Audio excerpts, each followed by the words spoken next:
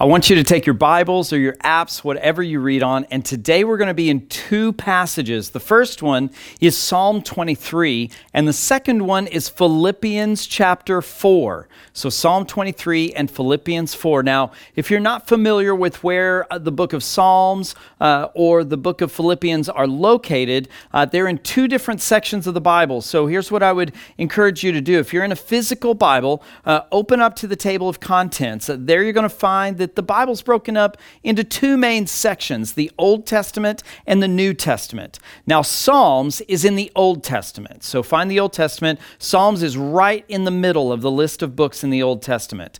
So find the book of Psalms. The second book that we're in is Philippians. It's in the New Testament. So locate the New Testament. And again, Philippians is kind of midway through the list of books of the New Testament. So Psalms 23 and Philippians chapter 4. Now, have you ever been in a situation where you were just completely scared out of your mind? It happened to me today. I was driving down a highway here in Phoenix, just minding my own business, going from dropping the boys off at school to going to a meeting that I had. And I'm driving along and everything's great. And I look up ahead of me. I'm driving in the far left lane right next to the HOV. And as I'm driving along, I see a few trucks in front of me or a few cars in front of me. There's a work truck. And I guess he had realized that he was about to miss his exit. So guess what he did? In the middle of rush hour traffic, he flies across 3 lanes of traffic. And of course, every single one of us slam on our brakes. And I came up behind the car in front of me. Luckily, I had a couple of car links between me and the car in front of me. But slamming on my brakes, I just narrowly missed bumping into the back of the car that was in front of me. And fear took over. Adrenaline had been pumping through my blood and I was tense and I had that like adrenaline reaction that you have after you get into a near accident or a near accident experience. I felt a little weird afterwards. I was kind of tense and my heart was racing and I had to breathe, but it scared me so bad. I was frightened because I thought I was about to get in an accident. I thought I was about to do damage to vehicles. I thought I might hurt myself or hurt someone else. Oh, guys, it tore me up. It was not a great experience. Have you ever been in an experience where you were really afraid? Or maybe you're watching and maybe fear and anxiety is something that you struggle with on a daily basis. Well, today we're going to be talking about fear because here's the reality is, last week we talked about the fruit of the Spirit and how our bodies, our lives, our faith produces fruit. It produces results. We looked at a parable where Jesus said that good soil produces good fruit, good produce. And fear is not a good fruit. As a matter of fact, we're going to be spending the next 3 weeks talking about counterfeit fruit.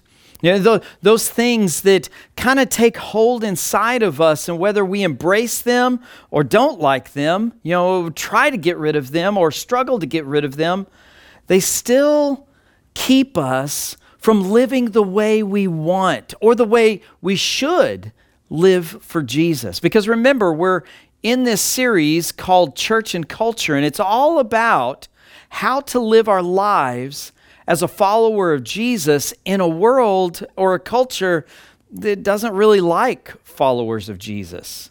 And so today, and the next couple of weeks after this one, we're going to kind of take a look at those things that hinder us, that hold us back from living our life for Jesus in today's culture.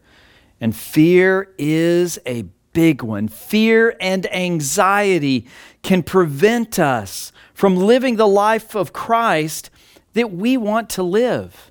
And so today, I want to focus on that. You see, fear can be a faith killer. It's actually the polar opposite of faith. For the last couple of weeks, we've been talking about how we need to place our trust in Jesus, and that how we are completely dependent on Jesus for everything that we do, whether spiritual or physical or mental or emotional, everything that we have, every capacity that we have is dependent on God's grace, on Jesus' gifts. And fear is the counter. It's the polar opposite of that trusting and depending on Jesus. It's when we place trust in things that let us down. It's when we place trust in those things that make us concerned or worry. Instead of trusting Jesus, we buy into our fears. We buy into our anxieties and our concerns, and we focus on them, and we lose trust in Jesus. And so let's look at today's passage. The first passage is in Psalm 23. So again, Old Testament, right in the middle of the Old Testament. Here's another clue. It's really, in most of your Bibles, it's probably somewhere near the center of your Bible. There's where it's at in mine. It's really close. It's a huge book, 150 chapters in it. It's pretty hard to miss. It's right there in the middle. We're going to read all of Psalm 23. Now, this is a psalm. This is a poem or a song that David, the king of Israel, wrote. Now, David, before he became the king, was a sheep herder, a shepherd. And he gives accounts of how he wrestled lions and bears to protect his sheep, his flock, and how he cared for them and loved them. And this psalm right here, Psalm 23, is a beautiful picture from David about how we should live our lives under the shepherding of God. So let's read right now, Psalm 23, starting in verse 1. It says this, "A psalm of David, saying, 'The Lord is my shepherd, I shall not want.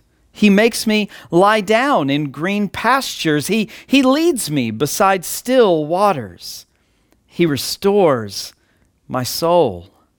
He leads me in paths of righteousness for his name's sake.'" Verse 4, "Even though I walk through the valley of the shadow of death, I will fear no evil, for you are with me. Your rod and your staff, they comfort me. You prepare a table before me in the presence of my enemies, and you anoint my head with oil. My cup overflows. Surely goodness and mercy shall follow me all the days of my life, and I shall dwell in the house of the Lord forever." Now, if you grew up in church or you've attended church for very long, you may have heard this passage. I mean, the verse 4, "even though," or "yea, though I walk through the valley of the shadow of death," that phrase is actually pretty famous. It's a culturally relevant statement. But look at what it says. We read this passage and we admire it for its poetic beauty and its symbolism, but let's take a moment and let's look at what it actually tells us. Look at verse 1. "The Lord is my shepherd." Now think about this. This is David, who grew up being a shepherd, taking care of a flock of sheep. And he is saying that the Lord is his shepherd. Now, what did a shepherd do? A shepherd guided the flock. He guided them to places to eat and to rest and to drink, but he also protected the sheep. And so he's saying, "You, Lord, are all these things. You guide me, you feed me, you give me something to drink, and you protect me, you give me rest." When he says that the Lord is my shepherd, there's so much that we can take, so much that's involved in the Lord being our shepherd. And look what he says next. "I shall not want." He doesn't need anything if he's got the Lord. Verse 2, he makes me lie down in green pastures. He leads me beside still waters. Now this verse, if you read it in the original language it was written in, it was originally written in Hebrew. If you read it in Hebrew, it talks about how he brings you to lie down in soft pastures, in soft grass. And so the idea here in verse 2 is that the Lord can give you rest. The Lord can give you that moment that you need. Isn't that beautiful? Especially when we're talking about overcoming fear. This is just so beautiful. And it leads into verse 3. Look at remember, he's just talked about how the Lord leads us into rest. And look at what it says, verse 3. He restores my soul. He restores your and my souls. He gives us that rest, that healing that we so desperately need. Continuing in verse 3, he leads me in paths of righteousness. He's going to guide. As our shepherd, he guides us into the things that he wants us to do, the good things, the good plans, the good direction that he has for our lives. But look at why he does. Look at the very last line of verse 3. He does it for his name's sake. You see, as God guides us, we're supposed to point back to God. We're supposed to point others to the life-changing hope of Jesus. Him providing for us, protecting for us, guiding us, him giving us rest and giving us a place to relax. Him laying out a path of righteousness and restoring our soul. All of that is so that we can in turn point other people to this good shepherd. Now, verse 4, this is where I want to really hone in on today. Look at what it says. Even though I walk through the valley of the shadow of death. Think about that. Does that sound like a pleasant place? Of course not. The valley of the shadow of death. It's ominous. It's dangerous. It's perilous. But look what he says. Even though I walk through the valley of the shadow of death, I will fear no evil.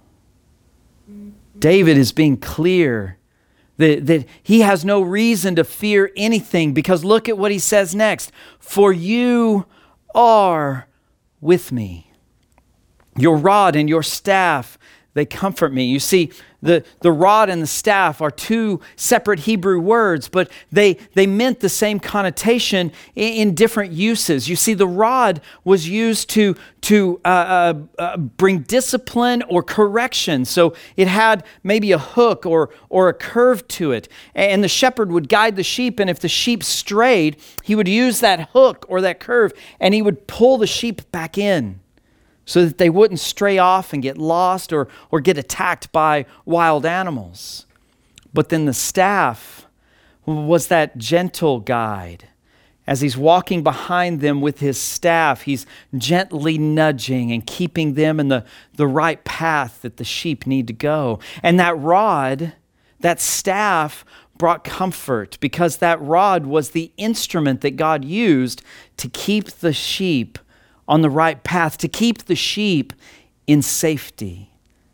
It was the instrument that the shepherd used to guide the sheep to food and water, and to also protect from wild animals. You see, if a lion or a bear came along, it was the rod that was the weapon of the shepherd to protect the sheep against that wild animal. So you see, the rod and the staff are instruments of comfort. They're instruments of safety for the sheep that the shepherd uses. And lastly, it ends in verses 5 and 6. You prepare a table before me in the presence of my enemies. You anoint my head with oil. My cup overflows. Surely goodness and mercy shall follow me all the days of my life, and I shall dwell in the house of the Lord forever. You see, Psalm 23 is all about us depending, leaning in faith on the goodness of God. And when we lean into that faith, we've got nothing to be afraid of. You see, the shepherd took care of all of the sheep's needs. That sheep had nothing to worry about. It just did what the shepherd guided it to do, and it always turned out best for that sheep. The sheep didn't have to worry. The sheep didn't have to live in fear because he knew that the shepherd had him. The sheep always knew that the shepherd was protecting and guiding and bringing that sheep to food and water and rest. And so this passage in Psalm 23 is such a beautiful reminder that we are not called. We don't have to live in fear because we have God. Jesus, as our shepherd, is guiding you. He's bringing you to food and water and rest, and he's protecting you. So we don't have to live in fear. God has our lives in his very capable hands. And maybe you're listening or watching right now, and maybe you've never come to belief in Jesus. Maybe you aren't following Jesus. But maybe this sounds really good. Maybe having someone greater than you, someone who's all-powerful, all-knowing, knowing the past, present, and future, knowing your life and loving you and caring for you, maybe that's something you could use in your life. Maybe you want to know more about Jesus or what it looks like to follow Jesus, to believe in Jesus. You see, Jesus loves you. Jesus loves you so much that he died on a cross to save you, to rescue you from your sins and the consequences of your sins. And on the third day after he died, it didn't end there. On the third day, he rose from the grave. He gained victory over sin and death. You want a good shepherd? That's the good shepherd. That's the one that can protect you and guide you and lead you to those places of food and water and rest. Of course, these are all images. They're all symbolic, but Jesus wants, out of his love, he wants to be that for you. He wants to be your shepherd. And if you want to know more, I want you to reach out to us. There's a link in the comments in the post of this video. It's called a virtual or an online connect card. I want you to click that link. It's going to take you to our church's website, to the contact us page of our website. I want you to fill that out, and I'll reach out to you as soon as I possibly can. I would love to answer any questions that you may have about Jesus and what it means to follow him. Clarify anything that you want clarification on, but please reach out to us. We would love to talk to you about what it means to follow Jesus. You see, God is perfectly able to be your shepherd. We don't have to fear because he's so much greater than anything that we could possibly be afraid of. If God is for us, who can be against us? Whom shall I fear is what the Bible says. We don't have to live in fear. And that leads me to today's big idea. I usually, in most of my messages, I try to give one simple statement that kind of sends home or drives home the main point of that week's message. And today's big idea is this. When we focus on the size of our fears, we forget the size of our God. Think about that for a second. When we focus on the size of our fears, we forget the size of our God. You see, God is greater. He's all powerful. He's all knowing. He's all present. He's unchanging. He's perfect. He's loving. And he loves you. And out of that love, he is very capable, infinitely capable of taking care of you. You don't have to live in your fear. You see, fear comes from one of two places. Fear comes from those things that are inside of us, And fear comes from things, voices from the outside of us. Let me explain. From the inside, it's the stuff that's inside of us, those worries and anxieties, those thoughts that keep us up at night. Listen to what the Bible has to say about that. This is Romans 8, verses 12 through 17. It says this, all who are led by the Spirit of God are sons of God. For you did not receive the spirit of slavery to fall back into fear, but you have received the spirit of adoption as sons, by whom we cry, Abba, Father. The Spirit himself bears witness with our spirit that we are children of God. And if children, then we are heirs of God and fellow heirs with Christ, provided we suffer with him in order that we may also be glorified with him. You see, we don't have to live in fear because we are the children of God. If you are a follower of Jesus, you are a child of God. And as that, you are being shepherded by God, as Psalm 23 says. As a child of God, he is protecting you. He is watching over you. You are an heir to his kingdom. And so you've got nothing to be afraid of. But those fears from the inside, those are the worries, the anxieties, the things that we are consumed with because of our lack of control. And when we allow those worries and anxieties to take hold, they grow and mature into fear. They grow into something that's much greater than just the tiny worries or concerns that we may have had. You see, Matthew 6 and Philippians 4 and many other passages tell us from Jesus to not worry, to not live life worrying about things. Jesus says in Matthew 6, who by worrying can add a single day to their life? Worry does us no good. And worry grows and becomes fear. You see, it's our own thoughts that create fear inside of us. And here in a few minutes, I'm going to give you some instruction from God's Word about overcoming fear, overcoming worry and anxiety and concerns that are welling up inside of your mind. And so hold on for that. So fear comes from two places, either inside or outside. We talked about where they come from inside, but they also come from the outside into us. You see, fear is the favorite tool of Satan. He loves to make us afraid. He loves to make us question our trust in God.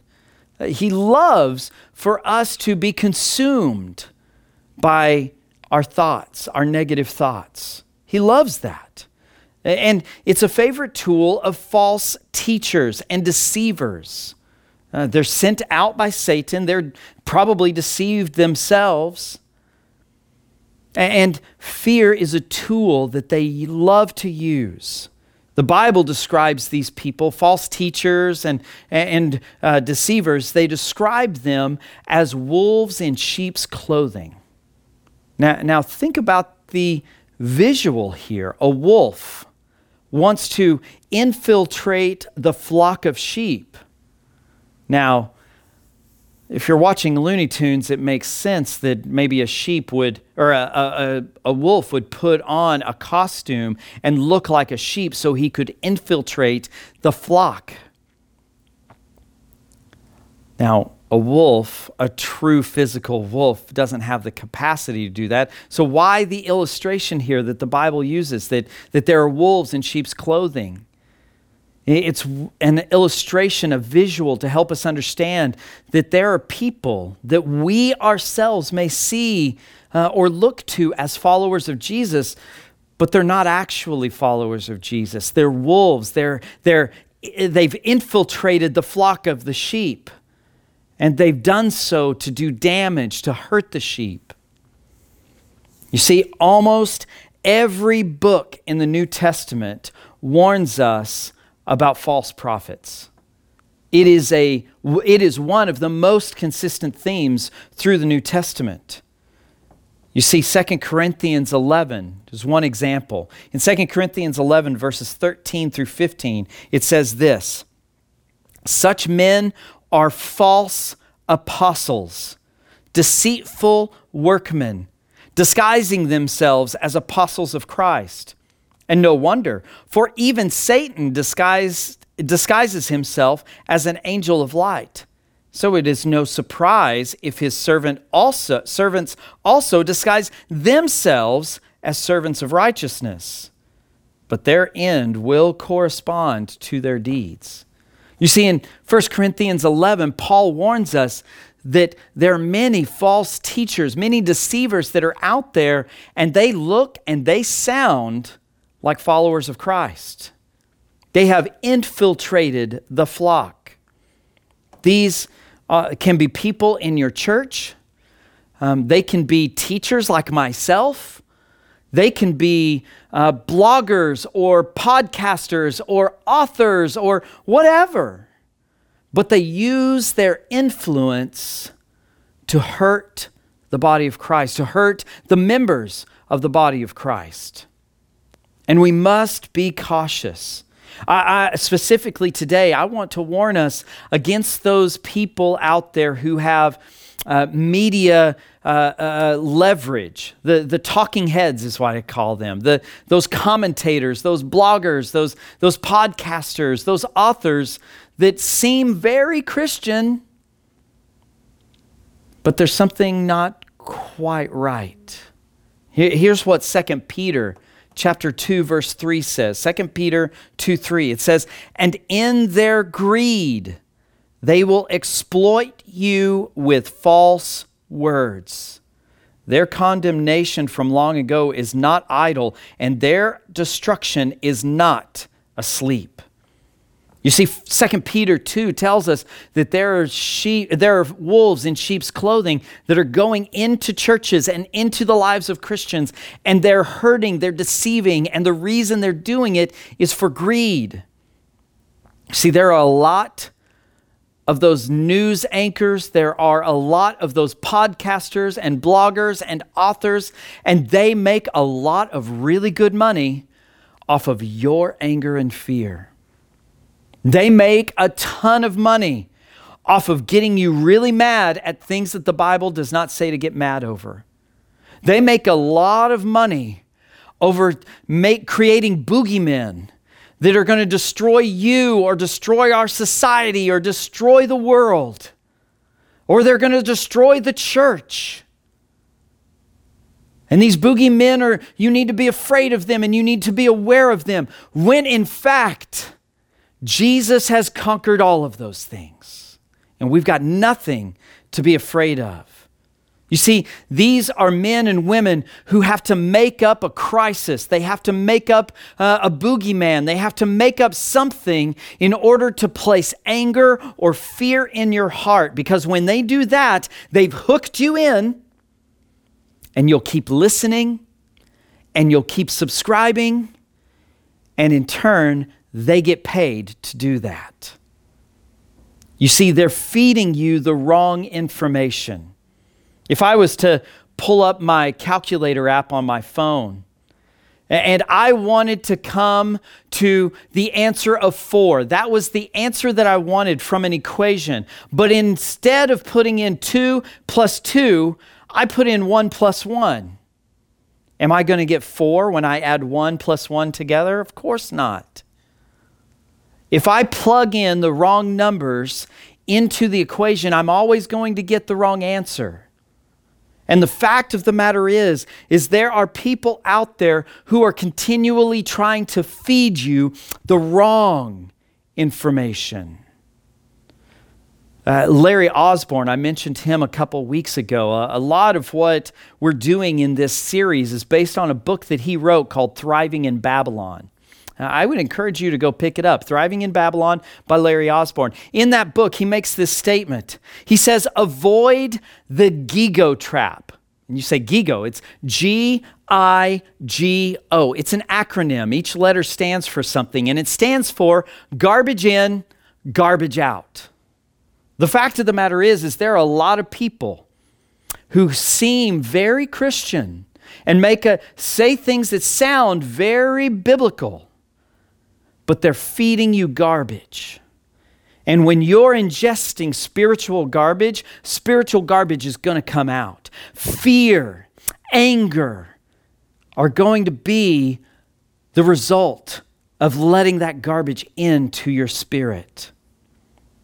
There are just too many commentators that want to give us garbage because they know that in reality, we'll keep coming back to it.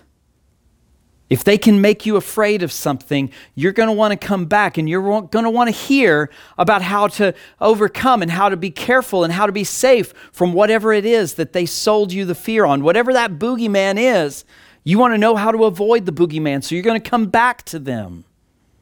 Or you're going to get really mad about something. And let's be honest, we live in a society where we like to be angry. And so they're going to make you angry, and you're going to keep coming back for more because you kind of like it.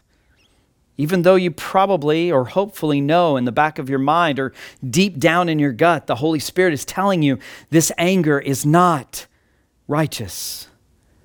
It's not godly. Instead, live in the fruit of the Spirit like we talked about last week. You see, they feed us misinformation that makes them money, and we are the ones who get hurt in the process. So fear comes from either inside of us, or fear can be planted inside of us from the outside, from someone else, from Satan's workers.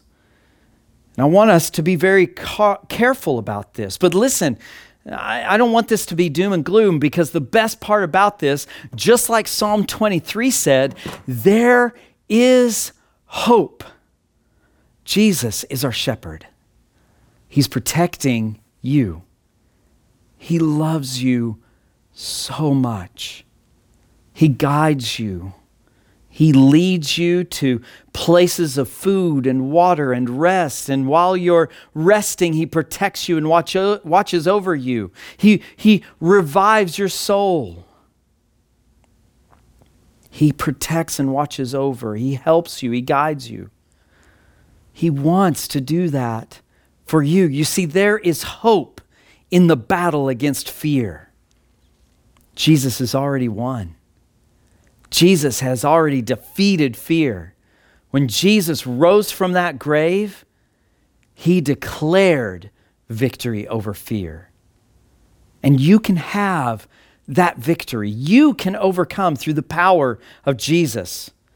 2 Timothy Chapter 1, verse 7 says this. Paul is talking to Timothy and he's encouraging him. He's just mentioned how he was raised by two very godly women who led him to know Jesus as his Lord and Savior. And then he says this, God gave us a spirit not of fear, but of power and love and self-control. You know, through the power of the Holy Spirit, the power that He gives us, through the love that we receive from God and then in turn give out, and through the self-control that the Holy Spirit equips us with, we can overcome our fear. And that leads us to the next passage. Remember, at the very beginning of the message, I mentioned there were two passages we were going to look at. The first one was Psalm 23. The second one was Philippians chapter 4. It's kind of in the middle of your New Testament. Philippians 4, we're going to begin in verse 6. So Philippians chapter 4, beginning in verse 6. Now, this is Paul talking. He's encouraging the people of the city of Philippi, the church that's in the city of Philippi. And look at what he says in verses 6 and 7. He says, do not be anxious about anything, but in everything, by prayer and supplication with thanksgiving, let your requests be made known to God. So stop there for just a minute. He is saying we don't have to worry. We don't have to live in anxiety. We don't have to succumb to fear. And the way that we overcome our worry and anxieties and fear is by doing this, by by giving things to Him through prayer and supplication with thanksgiving. Do you struggle with fear and anxiety? Then I would encourage you to spend time memorizing this particular passage, Philippians 4, 6 through 7. We're going to read verse 7 here in just a moment. We have to learn how to give our junk, our fears, our anxieties, our worries, our concerns, our mistrust. We have to learn to give all of that trash, all of that garbage, and give it to God. And we do that by praying. Supplication means we give our requests. We ask Him for something. So we pray, we communicate with Him, we give Him our requests. We ask Him to help us with that. And then lastly, we're thankful for what He has given us. Make your requests be made known to God. Look what verse 7 says. And the peace of God, which surpasses all understanding, will guard your hearts and your minds in Christ Jesus. Now, I'll tell you right now, this is not an instantaneous fix. And this is not like a fix. This is a very generalized idea. This is not step by step by step. But this is the beginning, the foundation to overcoming fear and worry and anxiety. You go and communicate with God. You give your requests. You ask Him through supplication. You ask Him and you live in thankfulness. And if you do that consistently, then God will bring peace into your life. He wants to do that for you. Then look at what it says in verse 8.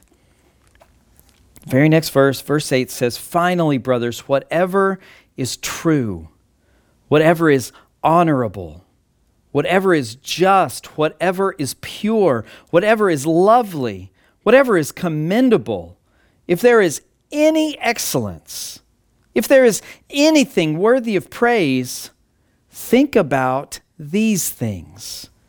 What you've learned and received and heard and seen in me, practice these things, and the God of peace will be with you. Our minds should not be focused on fear or anger or worry and anxiety or whatever those things are. Our minds are to be focused on those things that are true and honorable and just and pure and lovely and commendable, and the things of excellence and things that are worthy of praise. That's what our thoughts should be consumed with. But we live in a society, and that society and culture has infiltrated the church. We live in a society that tells us we need to take care of our own business. We need to take care of our own junk. And you need to worry about these things. And you need to dwell on the things that you're afraid of or the things that make you angry. It'll make you feel good. But that's not what the Bible says. The Bible is very clear that our minds are supposed to be focused on godly things. Keep all the junk out of your life. Those people that make money off of making you angry or fearful, get rid of them. Live a life focused on God's Word. Guys, let's be honest. We live in a society where we're more discipled by our televisions and our podcasts than we are by God's Word. Here's a challenge to you. Many of you struggle with being angry or concerned about the direction of our world. I'd encourage you to do this. Take a few weeks, maybe 2, 3, 4. Take a few weeks and take a break from everything that you're reading or listening to or watching that analyzes the news or current events or culture or the state of the church. Just take a break from all of it and instead focus on God's Word. Just a few weeks. Take a fast from all the outside noise that's coming in and instead focus on God and His Word and see what happens to your thinking, to your thoughts, to your fears, your anger. See if that doesn't change. What kind of hold does fear have in your life? And what do you need to do to change that? Join me in prayer. Almighty God, we thank you so much for today. And we pray that as our shepherd that loves for us, that guides us, that cares for us, that leads us to food and water and rest and protects us, Lord, as our loving shepherd, help us to overcome our fear. Whether that fear is from inside of us, or whether that fear is the influence of those that we listen to or watch, Lord, we pray that you would help us to overcome our fears. We thank you, Lord, and we pray all of this in Jesus' name. Amen.